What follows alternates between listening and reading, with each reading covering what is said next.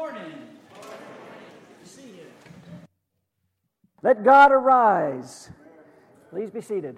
It's a great song, though. Hey, glad to have you with us today. Glad that you are here in person. If you're joining us online, we are glad that you're with us virtually as well. Next Sunday, it is already September. September is like next Sunday, we're going to be in September. I noticed that Angie, our children's minister, is using a September to Remember theme for September, and I want to borrow her theme for September. We want to make September a month to remember to wear a name tag and to call each other by name. So starting next week, for the month of September, we want everyone to wear a name tag. You say, well, I don't have a name tag. No worries. There are going to be name tags here for you next Sunday. So when you come in next Sunday, we want everyone to put a name tag on. We want everyone to wear it. We want everyone to call each other by name. There's no sweeter sound than the sound of your own name. Everybody calls me Tim. I'm glad, Sounds good. So plan on that for the month of September.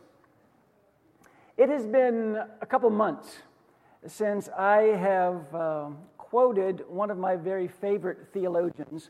So this morning, I want to start my lesson with some wisdom from Calvin and Hobbes.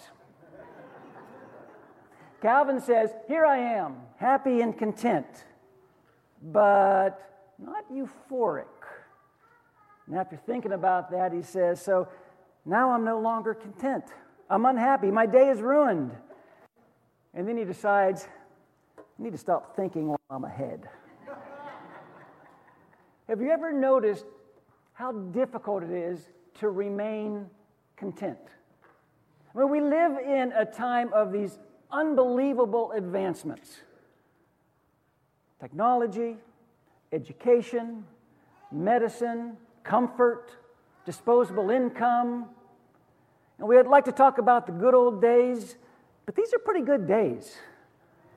And yet so many people are discontented. So many people find it so hard to stay happy and contented. We hear talk about everybody's looking for the bluebird of happiness. Heard someone say everyone's looking for the bluebird of happiness, but it's that pesky little pigeon of discontent that gets in the way. It's hard to remain contented, and that's a problem.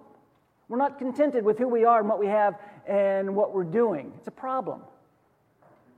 Ironically, when it comes to church, it seems like we're very contented with who we are and what we have and where we're going.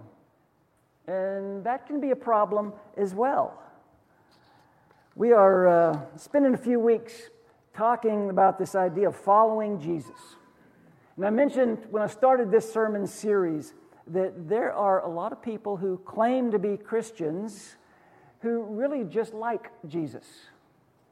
But when Jesus called for people to follow him, he wasn't asking people just to like him. He was calling people to be like him. He called us to follow where he goes and to do what he does. So when we're here, we want to be like Jesus. But more importantly, when we're out there, we want to be like Jesus. Because it's not just enough to be sharing good information, right? Good information is good, but it's more than just good information. Jesus is leading us to transformation. You see that the title of my sermon this morning is Following Together. We have spent months here at Bay Area talking about a 242 focus. Talking about we want to have that commitment to be a 242 church, of course, pulling that from Acts chapter 2, verse 42, those things that those first followers of Jesus were devoted to. And I'm not going to let you forget that commitment, okay? I'm not going to let us forget that focus that we have. I'm going to keep bringing it up. And I'm bringing it up again today. I want to talk about that focus, but I want to do it in the context of following Jesus. It's like the wife who told her husband, "You need to do more chores around the house." He said, "Could you please change the subject?" And she said, "Okay, more chores around the house you need to do. I'm not changing the subject this morning, but I am coming at it from a little bit different direction. Because our 242 focus isn't just about being together. And that's a big part of it, but it's not just about being together. If we just wanted to be together with people, join a gym, join a book club. But it's more than that. We're trying to help each other be followers of Jesus. So this morning, I want to share with you 2 observations, and then I want to ask you a couple questions as well. And here's one reason why this 242 focus matters, and it's kind of obvious, but I think it's important. Following is relational. When Jesus said, "Follow me," He wasn't recruiting a bunch of lone rangers. He was building a platoon. He didn't say, "I'm going to build a bunch of Christians." What He said was, "I'm going to build my church." Jesus made it very clear following Him is a team sport.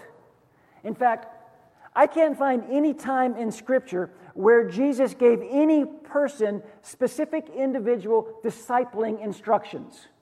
Yes, He did talk to people in private. He talked to the woman at the well. He talked to Nicodemus. But once you become a follower, you join a team. In fact, I can't find any place in Scripture where Jesus sends a specific person on a personal assignment alone. Following Jesus demands fellowship with other followers. If we're going to do life with Jesus, we've got to do life like Jesus. And Jesus understood how important it was to surround Himself with community. Think about it. Who in the history of mankind would be better off or would be able to say, all I need is the Father, besides Jesus? Now, if anybody could say, all I need is God, it would be Jesus, right? I mean, Jesus Himself said, if you've seen me, you've seen the Father. And yet, He understands just how important it is to surround Himself with people who have the same mission. I wonder how Jesus would respond to what you hear so much today, the spiritual platform of Jesus yes, the church no. Now, that sounds really forward-thinking, doesn't it? It sounds very Zen.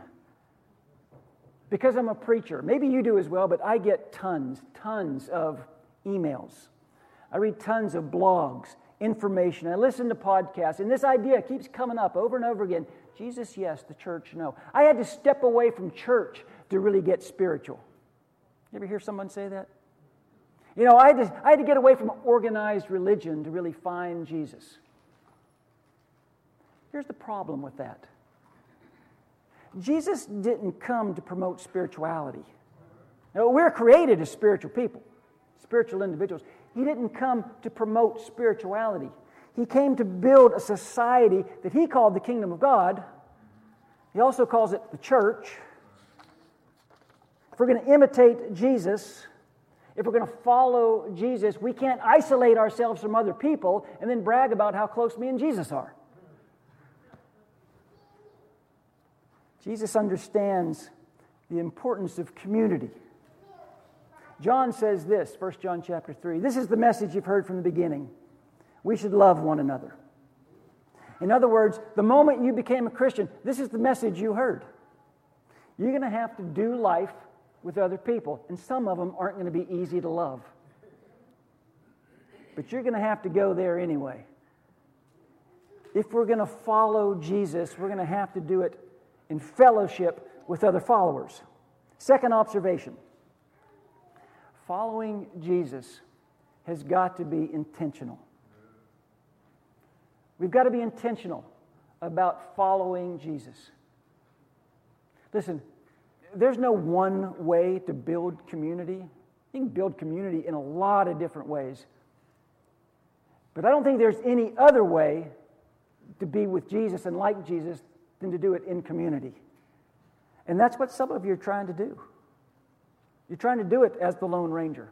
And you might be thinking, well, it just hasn't happened for me yet. At some point it's just going to happen, and then I'll enjoy it. It's not going to just happen. you're going to have to do something. You're going to have to be a little bit proactive. You're going to have to be intentional. You don't stumble into community. Unity is intentional. It doesn't just happen. Community, it's intentional. It doesn't just happen. It involves a commitment. So here we go. Back to our verse. Back to where we kind of keep landing.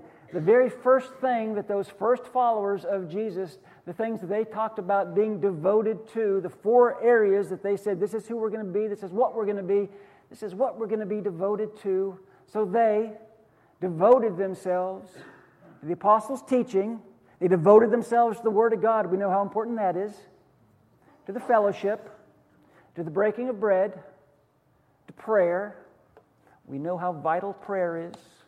We can't survive without prayer. It's interesting to me. We think that 2 of those things are non-negotiables. And we see the other 2 as optional.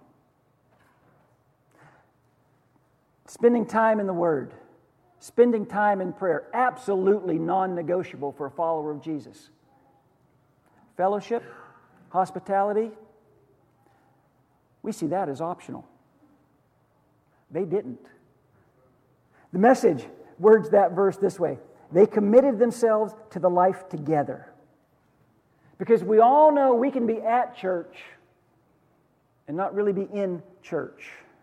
We all know that just because we're gathered with a lot of people doesn't mean that we have fellowship, that's a Bible word, community with the people that we're gathered with. There's a lot of things that you can do in a church setting and not find community. You can sit in the same pew week after week after week and not have any community. You can attend a Bible class every single week and not find community. You can be involved in a life group and not find community. And those are all great things. Those are things that we encourage. We want you to do all of those things. Actually, you can sit wherever you want, but we want you to be here in worship. We want you to be in a Bible class. We want you to be in a life group. But those things in and of themselves aren't going to guarantee that you're going to find community. You got to be intentional about that. It's an intentional, committed connection, a decision. So, where are you right now when it comes to community? Where are you when it comes to Acts 2:42? Well, let's bring it down and make it a little bit personal. Hopefully not too uncomfortable. But where am I in this thing? I told you I wanted to ask a couple questions, sort of to answer that question. And here's my first question. Am I caring for anyone? And I wasn't sure what word to use there. Not serving, loving. But I came on caring. Am I caring for anyone? Is there someone that I'm caring for? Because most of what we call fellowship really doesn't go much past the handshake and a smile, right? Who am I caring for? I've told you many times that I grew up on a farm in western Pennsylvania. The farm that I grew up on, at least, we did everything ourselves. We never called anybody to do anything for us. If something needed built, we built it. If something broke, we fixed it. If something needed repaired, we repaired it. We just kind of did it all. We had a lot of machinery on the farm, harvesters and combines and hay balers. And when they broke, when something needed to be done, we did it. And I remember specifically a time, and Randy will remember this, we had a sprayer, the big green sprayer. I think it was an Oliver sprayer. And every year or so, the booms on that sprayer had to be taken off and cleaned out. And until I was, I think, in college, I was the only one small enough to fit through the hole in top to get inside the sprayer because the mountings were on the inside, the nuts that had to be taken off were on the inside. Maybe I was the only one dumb enough to crawl in there. I don't know. But it was always my job to crawl inside there, and my father would stand at the top of the hole on top of the sprayer holding a flashlight. And the problem was once you got in there with a wrench, I had to lay on my back. There's all this stuff in there. I had to lay on my back, and I'm kind of upside down, reaching behind. There's a cowl that comes down over the mounting. And so I'm reaching behind, and I get the wrench on, and Dad's like, loosen it. And I'm pushing, and Just loosen it. I'm trying to loosen it. And he's up on top going, righty-tighty, lefty-loosey. I know that. I'm going the right way. It won't loosen. You're tightening it. I am not tightening it. So then I, just try it the other way, and sure enough, it comes right off. And I crawl out of that thing, and he said something like, I just said loosen it. And I'm like, why don't you get down there and you just loosen it? Now, I never said that. But he would make me so mad. It happened all kinds of, just loosen it. I'm trying. Or just tighten it. I'm going the right way. There's a word in the New Testament that's used over 100 times. And it is translated into English as the word encourage. But it's really not a strong enough translation. The Greek word literally means to come alongside of. Interestingly, it's the same word that Jesus uses when he talks about the Holy Spirit. So when you encourage someone, you are actually partnering with the Holy Spirit to come alongside someone and help them to follow Jesus. I mentioned last week that Jesus never said anything about social distancing when it comes to the kingdom. Philippians chapter 2. Verse 4, don't think only about your own affairs, but be interested in others too, and what they're doing. We all agree we need to love people, right? We need to love each other, right? We can all shake your head, yes, we all agree on that. In fact, we'll agree we need to love everyone. So who specifically are you loving? Who specifically are you caring for right now? Who are you encouraging right now? Who are you coming alongside? By the way, that's not a rhetorical question, okay? There should be some names pop into your head. Who am I caring for? All those one another passages in the New Testament, who's your one another? When you came to Christ, when you were baptized, you were empowered by the Holy Spirit to encourage someone, to come alongside someone, to care for someone, and help them follow Jesus. Who's your someone? Galatians chapter 6, share each other's troubles and problems. And in this way, when you do that, obey the law of Christ. And he goes on to say, if you think you're too important to help someone in need, you are only fooling yourself. You're really a nobody. Not sure I can make that any more plain. And you might be sitting there right now thinking, well, I got to get my own life figured out first. I can't really care for someone else till I get my stuff taken care of. If that's what you're thinking backwards. You want to get your life headed in the right direction? Show love towards someone else. Help someone else. Invest in someone else. See what happens to your life when you start thinking about others' affairs and be interested in those. That's why John says, if we can't love people that we can see, how are we going to love God who we can't see? So, who are you investing in? Who are you caring for? And here's my second question. Who are you sharing with? Am I sharing with anyone? You really can't call it community if you're unable or if you're unwilling to share with people. And listen, I get it. I'm an introvert, okay? I understand how difficult this is. And I understand there's contexts that sometimes it's not safe to share some things. But even when it's difficult, if we're going to live in community, we have got to be open with each other. We've got to be sharing with each other. I was a youth minister right here at Bay Area for 11 years.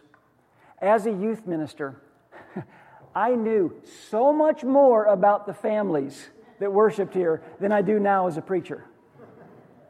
You know why? Because your kids told me everything that went on in your house. I mean, they're completely open and honest, right? I think it was Don who put a meme up there. There's no secret, no family secrets when the children's minister asks for prayer requests. And I think Angie will amen that, right? I mean, kids are like, hey, here's what's going on in my house. Oh, really? Okay. But somehow, as we get older, we don't like to share with people. We don't like to tell people things. You've heard me say before, one of my favorite passages, one of my favorite sentences in the Old Testament is where it says that Jonathan strengthened David in the Lord. Now, Jonathan and David are these great friends, and Scripture says that Jonathan strengthened David in the Lord. If you've got someone in your life who will strengthen you in the Lord, that is a powerful thing. If there is someone that you can strengthen in the Lord, that is a powerful thing. Remember, Jesus came to build something brand new. Out there, it's all about achievement. You know, out there, everybody's keeping score. Who's winning and who's losing? In here, it's got to be a place of grace. Because we're all broken. You know, we're all flawed. That's why we can share with each other. None of us have it figured out. None of us don't need grace. We need to bring our struggles and share those with each other. But we also need to be sharing our victories. You know, one of the most encouraging things for me, one of the things that kind of keeps me going, is when I hear how real God is in your life. And I know that what I'm saying this morning is not natural. It doesn't come naturally, okay? Not natural. It's supernatural. I get that. The flesh is always selfish. The flesh is always self-protecting. But you should know that when you signed up to follow Jesus, you signed up for a supernatural life. God is going to help you to overcome the flesh. That's why Paul would write in Romans 5, "For we know how dearly God loves us because He's given us the Holy Spirit to fill our hearts with His love." The way we treat each other shows the world who it is we follow. Jesus said in John 13, "Your strong love for each other will prove to the world that you're my disciples."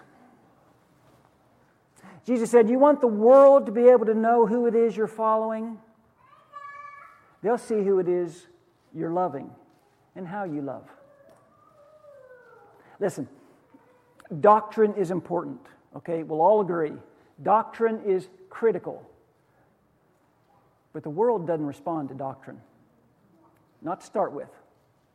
They don't even respond to moral holiness because there's no moral standard anymore for the world.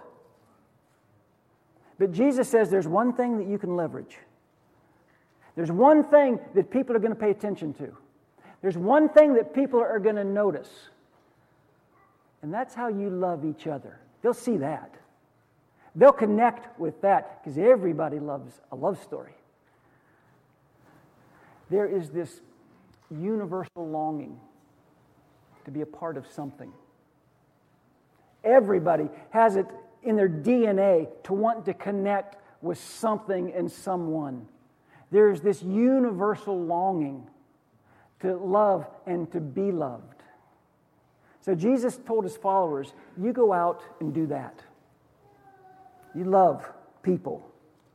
And when you do, they will know that you're following me. So, there are a lot of ways that you can respond to a message like this. Some of you need to get involved in a 242 group. You need to tie in with a Bible study group. You need to tie in with a prayer group. Get involved in hospitality. Get involved in some activity, 242 happenings. Some of you need to text someone this afternoon and say, I'm sorry. Some of you need to invite that person out to lunch that you sort of know but don't know very well. Some of you need to stop sitting on the sidelines and get involved in this church. Some of you who are watching online, you need to be here next week and worship with us in person. Some of you might need to confess Jesus as your Lord and be baptized into Christ this morning. Some of you might need to decide, who am I going to share with? Who am I going to care for? Some of you might have a prayer request or a concern that you want to share with the body. I don't know. But all of us, we need to quit putting it off. We need to quit pushing it aside. We need to quit messing around and start following Jesus. Let's go ahead and be standing, and we'll sing.